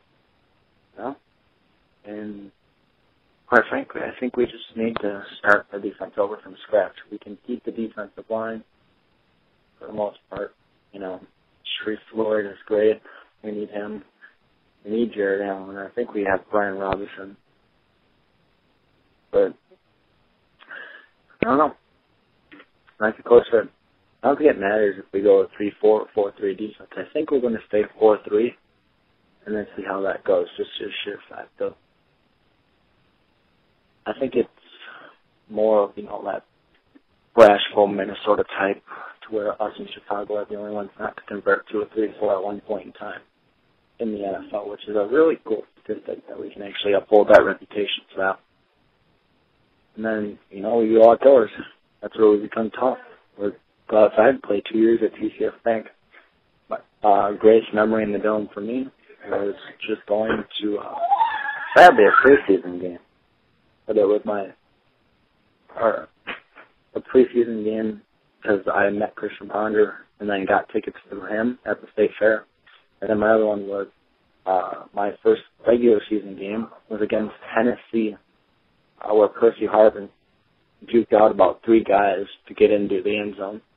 That was pretty cool. I'd like to say a special thanks to Joey Legend for doing all these shows. The time and effort that he spends into these things is more than we can even contemplate. We sit on iTunes or Double Twist, and we just listen to them, but I don't think any of us take the true time and knowledge to know what it takes that Joey puts into these with all the effort and trying to fit it into his schedule. He's a busy guy. And I'd like to thank you, Joey, for these shows. I know I thanked you before, but this one's truly deep, deep, deep down. I like it because what you have done is given ordinary people like Mark Carlson and myself and a few others the opportunity to come onto a show and be known and be heard for our opinions on how the team and, get recognized that way. And the gold and silver stars, I've got more to my name than I can probably count. And I am very grateful that every time I hear my name get called for gold star, I get a big smile on my face because it does mean something. It means, I actually had something that was valuable, worth hearing, and a good topic to share. And I just like to say thank you because, not a lot of people get to be heard for their opinions and whatever, and know that your shows mean a lot by you going out and spending your time and effort by making these shows and doing what you love, but you give ordinary people like me a chance to be heard, even though I live halfway across the country. And I still love the team to death. So to that, thank you very much. I love the show. My favorite episode, no matter what happens, and no matter what episode ever will come out, was the very first one that I listened to, where we got rid of Chester Taylor, and you were ranting on about it because he just wanted too much money, and look what happened to him. He went to Chicago and Baltimore and ultimately sucked. So, here's to you, and many more great shows to come. Because it's a new era, right? Here we go. Let's crank it up. We're going to get a new team going. We're going to get a new stadium. We're going to a new stadium right now, TCF Bank. We got it going. So, thank you very much, and I'll be listening. But, it means the world. Thank you. And I really, really thank both of you very much for those calls. Very cool. Brent and Sebastian, Hall of Famers when it comes to Purple Mafia. Hall of Famers, without a doubt. First ballot call-ins, posts on Facebook, and the great things you guys say, what you bring to the show. And, of course, there are other Hall of Famers, and we will get to those guys later on here. But we'll start with Brent. He says, of course, yep, very similar to where I stood about Mike Zimmer. Wasn't really sure. Was starting to kind of sour on it. It's like, geez, 57 and he's still in all that time he could have been promoted. He never was. What the hell? But really, teams didn't want to lose him and such, and he felt comfortable where he was. And as mentioned, maybe he was not too blunt per se in his interviews, but maybe just didn't think that there was a right fit, stuff like that. He wanted to get the right fit, and looks like he's got it, so that's really cool. And, of course, it does really look like Mike Zimmer is the right fit for this team in so many ways. Both of us very, very excited. And, of course, bringing in Norv Turner. Now, obviously, Brent made the call before Turner was officially hired as offensive coordinator, or I guess you could kind of say it's officially unofficial, so to speak, but official enough. Norv Turner will be the offensive coordinator for the Minnesota Vikings. He was asking, Brent was, if Turner could make Freeman or Ponder into a good quarterback. Personally, I think Freeman's gone no matter what happens. It's like maybe, but I don't know. I don't think they want to deal with Freeman anymore, and I don't think Freeman wants to come back. I think it's a mutual distrust, a mutual breakup, so to speak, between Freeman and the Minnesota Vikings. That was just weird. Spielman and Freeman, that whole thing really made the Vikings look like idiots last year. It really did. Ponder's made Spielman and the Vikings look like idiots as well. Not really sure I would even want to take the chance of them becoming a quote-unquote good quarterback under Norv Turner. That's not a bad take, but at the same time, it's not a direction I would go at this point. Though Ponder probably will be back with the Minnesota Vikings, but I don't think he starts or anything, basically. Ponder probably will be back, though, with some kind of backup or such. Remember how, it's happened many times where the guy becomes a backup, like a Rex Grossman or something, and I'm sorry to bring that name up again. I remember how that really drove Sebastian nuts last year, comparing Ponder to Rex Grossman. But I'm just saying, situations where the guy you had to be the starter became a backup, and that's probably where Ponder's headed. He's going to be a backup quarterback in this league. Josh Freeman, I have no idea what's going to happen with him. He just might get blackballed right out of the league. He just might, because he just doesn't care. He doesn't have the mentality to be a starting quarterback in this league at this date. Great call, though, Sebastian. Always appreciated. Sebastian, boy, lots of stuff, and I mean lots and lots of stuff. Again, gonna say generally I don't, I prefer to have the calls to be shorter, but again, this one's gonna get a pass because a lot of the nice things Sebastian had to say, I'm not gonna cut that call short. No way, I can't do that. That would be really bad. And of course, Sebastian's loyalty is unbelievable. So someone like that is going to get a pass. You know what I mean? He's going to get a pass. But I'm just saying, for everybody out there, let's try not to make that a regularity. Just for But then again, at the same time, Sebastian's sometimes he's like a co-host. You know what I mean? And that's the way I looked at that. He was kind of like a co-host there. Just unfortunately, we weren't talking together at the same time. And someday, I think we're going to be at least occasionally have him on. Maybe he'll be on the State of the Vikings show. We actually have been talking about that behind the scenes. Look at me making that public, but, well, I made it public. All right, so, that whole thought about Teddy Bridgewater slipping to 8th, wouldn't that be something? That would be something, wouldn't it? I'm not superly sold on him necessarily, but at the same time, yeah. I'm not against getting him either. He could be another Cam Newton. Who knows? He could be phenomenal. So, I'm not against it at all. So, but I'm just saying, nobody in this draft is Andrew Luck. But of course, maybe I should stop bringing that up. And I think everybody out there in this world should stop bringing up Andrew Luck necessarily. There's going to be some really good quarterbacks in this draft, be it the first round, second round, third round, fourth round, fifth round. Obviously, the NFC Championship game shows you where quarterbacks can be taken. Doesn't have to be way, way super high in the draft to get somebody who can take it to a big game, a Super Bowl. Both of them will now have quarterbacked in a Super Bowl, which is absolutely awesome. So this thing has a chance to be extremely, extremely sweet for the Minnesota Vikings here, should they land the correct quarterback. You said David Carr, but I understand, you mean Derek Carr. David Carr's younger brother. Actually, first I'll get to the Manziel part. You see him as nothing more than a Romo, potentially. Who knows? Yeah, that could be, meaning like a guy with numbers and all that stuff, but not necessarily a guy that will win at a high level. Yes, Romo has numbers, but doesn't win at a high level. Matt Ryan, same thing. A lot of these blue chip guys can end up being a Tony Romo type. Tony Romo types are very common. And of course, like I said, Matt Ryan is that type. Maybe Andy Dalton is kind of sort of becoming one of those as well. Great numbers, but not good in the playoffs. Nope, not been good in the playoffs. Brett Favre kind of became a ultra-rich man's Tony Romo late in his career. Obviously very clutch in the regular season, but, it always break your heart at the end, which is really frustrating. But yeah, Derek Carr. So here we go. Derek Carr out of Fresno State. You were comparing him to Favre, who can throw those bullets, does make boneheaded decisions, and so did Brett Favre. Yes, he did. And who doesn't in college? I hear you.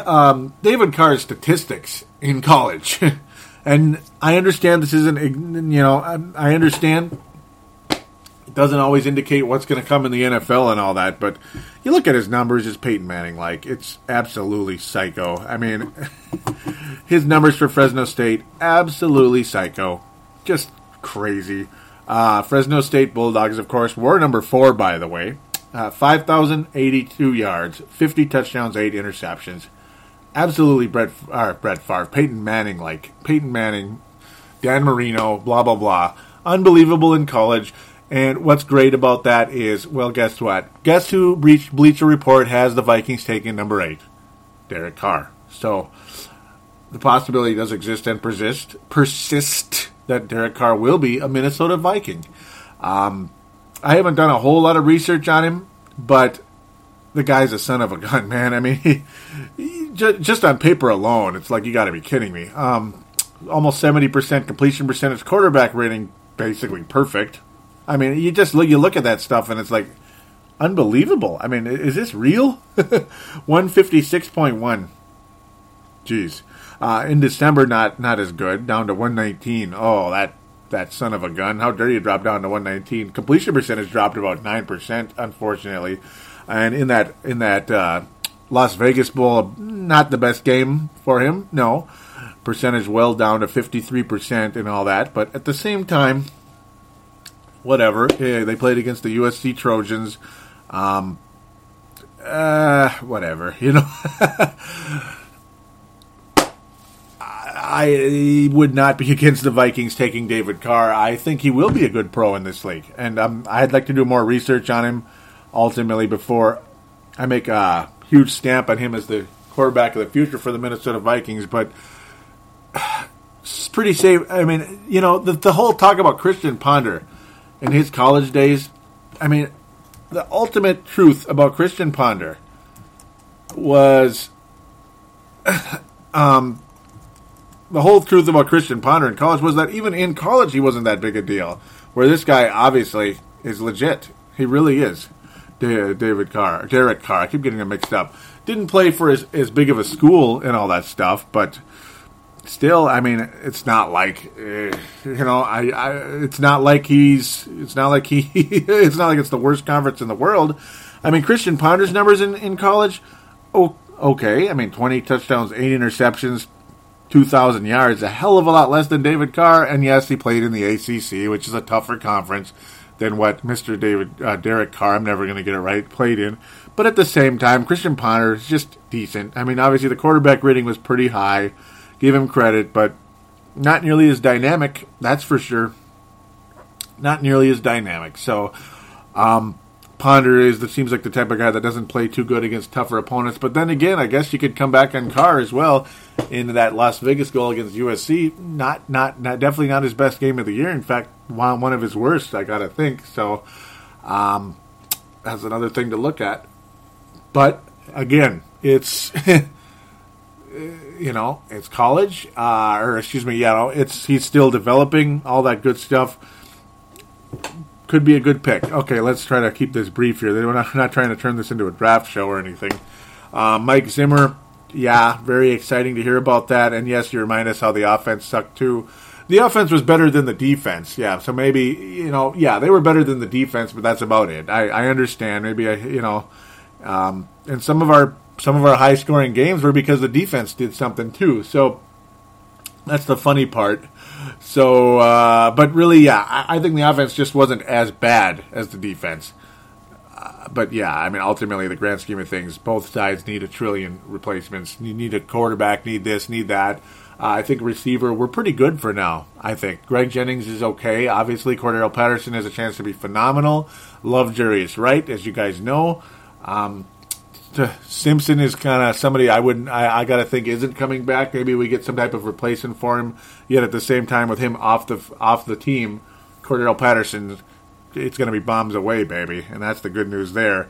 I got to think, especially with a Norv Turner and maybe a David Carr or Derek Carr. I'm never going to get it right. David Carr is his much older brother who has been an NFL quarterback, who was a number 1 pick years ago with the Houston Texans and did not work out. So hopefully Derek Carr has a better career because David is kind of a ponder. He's a backup. So, anyhow, possibility of bringing in a wily veteran quarterback.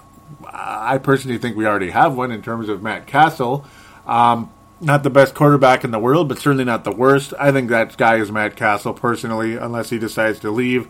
Outside of that, we'll get deeper into free agency after the Super Bowl review show as we move on to that. So we'll get into that. You like those guys like Adi Cole, Hodges, and Michael Motti, guys like that. Gerald Hodges, that is, the Penn State guys. Yeah, I like them too. I'd like to see Hodges get more opportunity. I didn't really see him in the field outside of special teams much. And you had asked about Robinson. He has been signed for 5 years. Yep. Just like Jason Pominville, same contract with Minnesota Wild. Sebastian knows who Jason Pominville is. 5 years, $28 million. And the whole 3-4 defense. Yeah, with all these young linebackers, why not? And of course, Brian Robinson can move back as well into 3-4. They've been, that's been the talk that Robinson could be a perfect fit for the 3-4, moving him back to be a stand-up defender versus in the trenches, so to speak. So, good thoughts there, and thank you so much for everything you said and for recognizing that this is a lot of hard work, because it is. This is absolutely a tough show to do. I remember people in the past saying, "Oh, any idiot could do a Viking show. Oh, you think it would be hard to do? You think it'd be hard to screw up a Viking show?"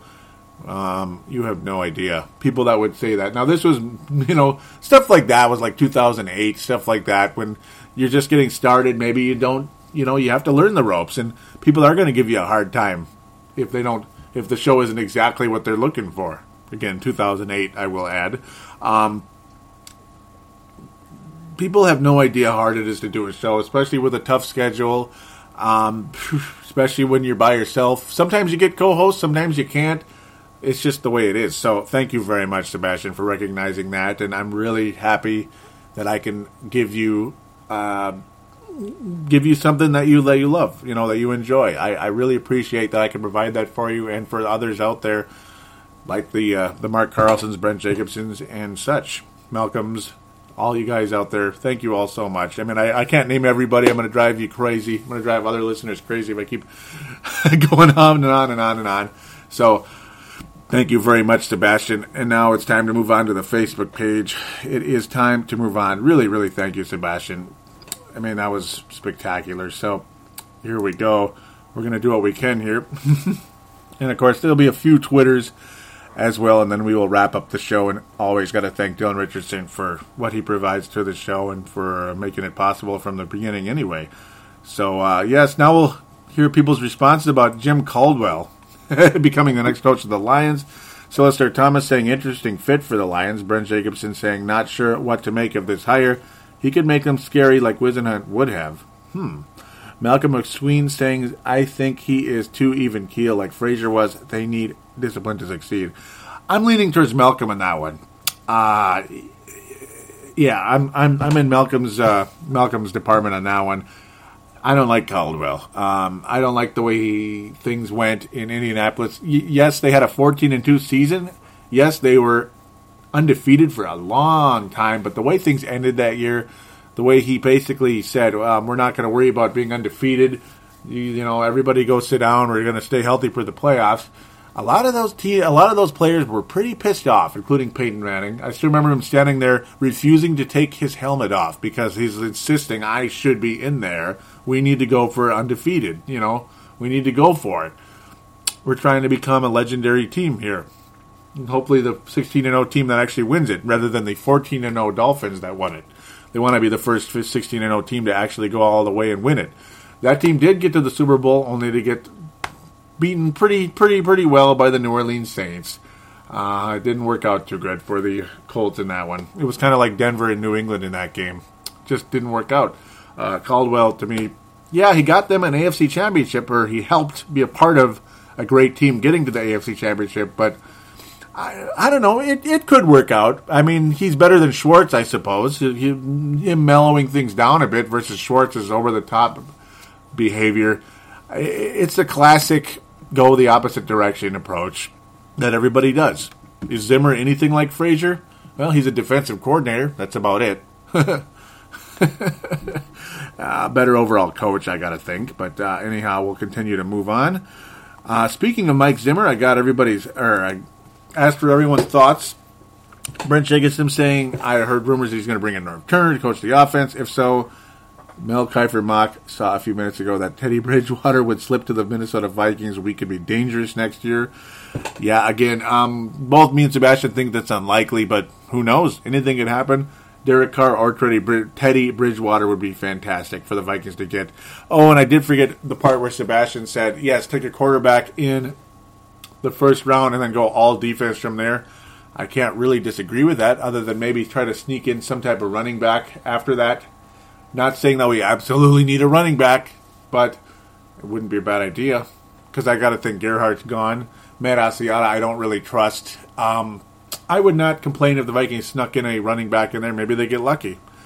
Maybe they find a eventual Adrian replacement, or at least somebody who could, be a good spot starter if Adrian gets hurt or something, or needs to sit out. Kind of like Toby Gerhardt was in a way, but maybe somebody faster than Gerhardt. Not that Gerhardt's slow. Okay, on we go. Todd Vandermeer saying only time will tell. Let's see how he uses the talent we have. Talking about Zimmer. Matthew Kyle saying glad we're sticking with a defensive-minded coach. That's what this team needs to improve and focus on going into next season. Hopefully we'll bring in some real talent on the coaching staff. I think they're heading that direction, Matthew. And Matthew Kyle's out of Maine. Todd Vandermeer is out of Indiana. Gary Kenny, maybe the first post here from him. He's got a Denver Broncos logo on his Facebook profile that I can see right now. Obviously not cheering for Mr. Sherman and the Seattle Seahawks. Says, think we're in for another long season next year. Maybe. Mark Carlson out of Iowa saying the most dangerous weapon on the field is a player that has his mind focused on each play, using all his skills and effort to the best of his ability. Playing at a high level as a team cannot be overlooked. I hope the coaching staff develops a strong relationship with the players and for the long term. I do not like changing coaches or quarterbacks. Mark for Iowa. Yeah, the sad part is we're pretty much forced to at this point, because Frazier and Ponder weren't going to get us anywhere. Castle's a Band-Aid, but a good Band-Aid. That's the good part. Interesting takes there. Not bad at all. Not bad at all. Very interesting thoughts there. Let's move on to Troy Martin. He says he's better than Childress. I mean, Frazier, same person. Brett McCarthy says, I like it. Norv Turner, offensive coordinator. Who would be the DC? That is going to be Mr. George Edwards. I almost called him George Stewart. I don't know where that name's coming from, but George Edwards, apologize for that. Almost screwing up there. Malcolm out of California saying he seems to come with high praise from everyone, so that's a good start. And the Bengals D has been legit. Yep. Josh Mayer Henry saying, talk that I've heard is that he may bring the Bengals linebacker coaches in as the DC. Yep, I mean, it didn't, it looks like it's the Dolphins linebackers coach, because the Bengals LB coach became the defensive coordinator. Janine out of Virginia. Or was it? Virginia by Washington, D.C. saying, waiting to see what shakes out first, but if Norv Turner is hired as an offensive coordinator by Zimmer, then don't be shocked if maybe, just maybe, Jason Campbell becomes the new quarterback after Freeman and Ponder leave the Vikings. Turner drafted Campbell to the Redskins, and I remember when Turner coached the Redskins when Campbell was the quarterback. They were a good team. Campbell had some moments in Washington, and Turner is a good coach for quarterbacks.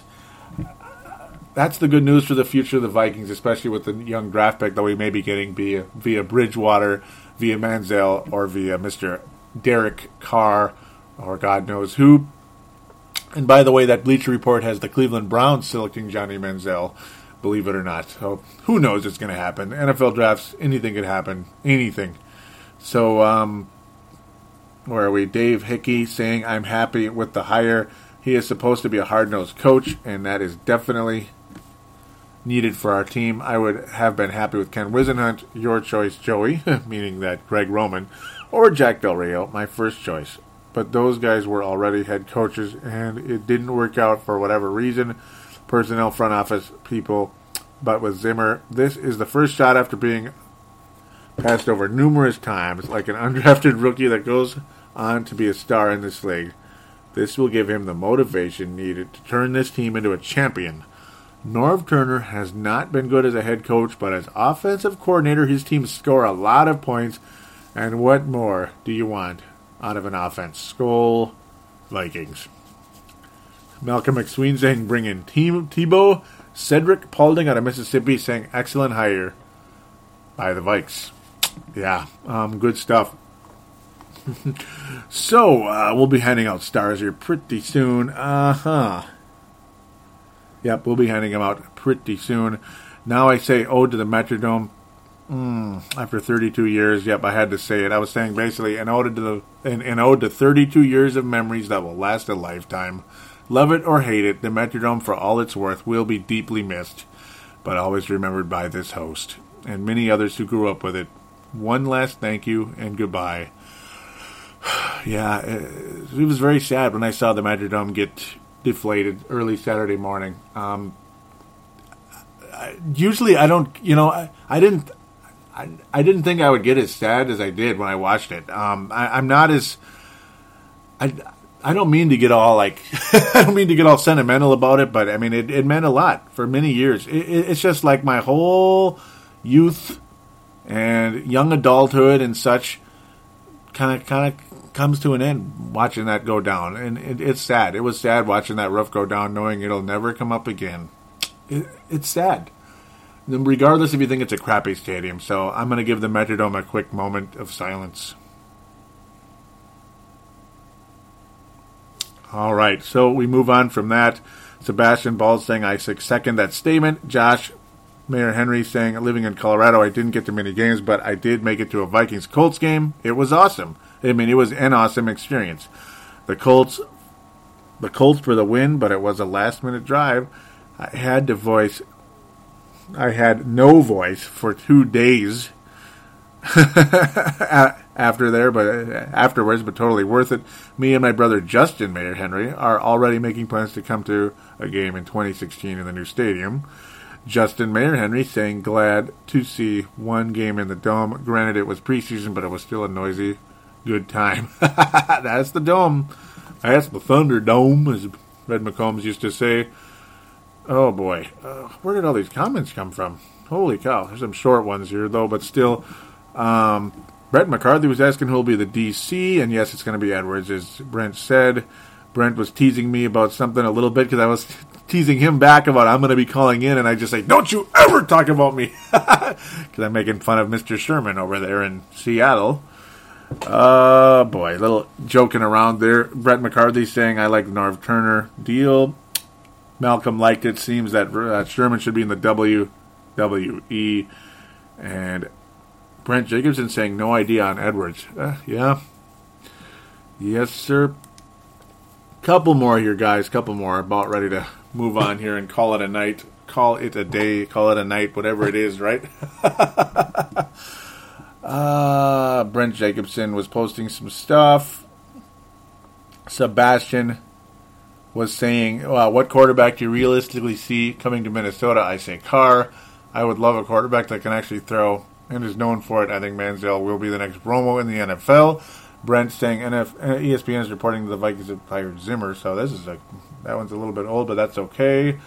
Keep moving up. Yep, and then Sebastian posted that whole thing about Johnny Manziel going number 1 overall to the Houston Texans. That would be crazy. Yeah, and this one, Clowney would go to... It seems like the common theme is that Clowney's going to go to the Jaguars, so the Jaguars aren't looking at a quarterback? Oh, what a surprise. The Oakland Raiders would go wide receiver in the fifth overall pick. That's funny. So Carr doesn't even go in the top 10 in this one. Vikings getting Bridgewater number 8. I think that's a bit crazy. I think that's crazy. But the thing of Manziel going number 1 and Bridgewater 8, a bit crazy. That was from Mel Kiper Jr. Who knows? Sebastian saying he's got Zimmer fever. He is extremely excited. And I'm with you. I'm with you, Sebastian. Totally with you. He has been perfect on his picks so far, according to, how this last weekend went. Seattle and Denver in the Super Bowl. Oh no frickin' goody. Not quite what I wanted. No. So on to the Twitter account. We'll get through this pretty quick here. Dave Martin saying, nice run. We'll download soon. I'm on the Sea Chickens bandwagon, or is that Vikings Northwest? Ouch. Me and, I was teasing Justin a bit, or Justin was actually teasing about the 12-man thing. He's like, I wonder why they're not talking about it. Did they tell him? How did he say it? I'm shocked they've not mentioned how loud it is, or the 12-man. Are they under orders not to overdo it? Yeah, that was pretty funny. Dave Martin was going to the Sea Chickens. Mm-hmm. Yeah, it's just back and forth. So now Dave Martin says Skittles are raining from the sky because that was when Seattle was scoring touchdowns. Oh, man. Yeah, lots of kind of in-game type of stuff, but it's okay. I try to avoid some of the in-game stuff in the when I go into the fan interaction on the show. Jamie Christensen saying Seattle is by far the luckiest team in sports. Pure luck over and over again, and I agree. Justin Rochester says I still go Green Bay. With the draft, that's for sure. That is for absolute sure. Dave Martin was saying it's 3 a.m. here. I'm going to bed. The Sea Chickens will be the most hated team in America this week. That's for sure. So that will wrap up the Twitter interaction. Do appreciate all of you for talking, for interacting. And Sebastian, thank you so much for the heartfelt thoughts there. Sebastian Bowles, you were talking about gold stars and all that. Well, guess what? It's your turn for a gold star.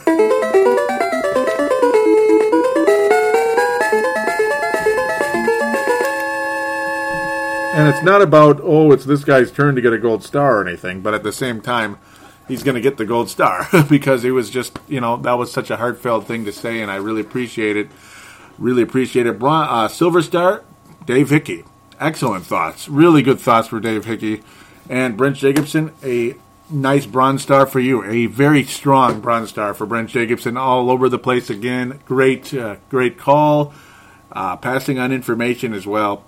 A very powerful bronze star for you, Brent Jacobson. So all you guys, thank you so much for what you had to offer. This show extremely long, but a lot of information, a lot going on at once. Obviously, you get a head coach signing, you get a couple of crazy games, and you get a really long call-in, but a very kind call-in from Sebastian, and a nice, good call-in from Brent Jacobson as well. It's going to happen. When all this is happening at once, the Vikings getting a new coach and hiring all these big-name assistants, or at least one big-name assistant, and, when all this happens at the same time, and the Super Bowl's going on, and all this drama going on in the postseason, we're going to have a long show. And, of course, when people are bringing up the frickin' draft already, because the Vikings had a bad year, and we hoping for the best going into the draft, again, it's going to be a long show. Hope this isn't too much Vikings overload for you. But with that said, it's a good thing this is a long show because there isn't going to be a Purple Mafia next week. Unless some other type of major news breaks. But I can't imagine there's really anything major that will break at this point. I would hope. Like, we're talking really big news. Because we have hired the head coach now. We do have a big-name offensive coordinator. And it's Pro Bowl week. Woo. So... yeah, the Pro Bowl, it's okay to watch, but nothing to say. There's nothing to say about it unless somebody gets hurt, and you pray to God that does not happen. So, with that said, no Purple Mafia next week, so enjoy. I hope you enjoyed this long show. It makes up for no show next week. That's basically, look at it that way, because it's two massive topics. Massive. It's like two shows in one. You got the Vikings head coach and the Super Bowl and all that crap. So, I've already said that 3 times. Apologize for that. Thank you all for listening. Do tell a friend about the show. Do rate Purple Mafia on iTunes. Would deeply appreciate it if you like the show. Give us a nice rating. Please say something if you can, and if you can't, that's okay. At least give us a rating. Would be deeply appreciated. Don't forget to check out my other shows on thesportstuff.com. And thanks again, Dylan Richardson, always for being a part of this one. Do take care, everybody.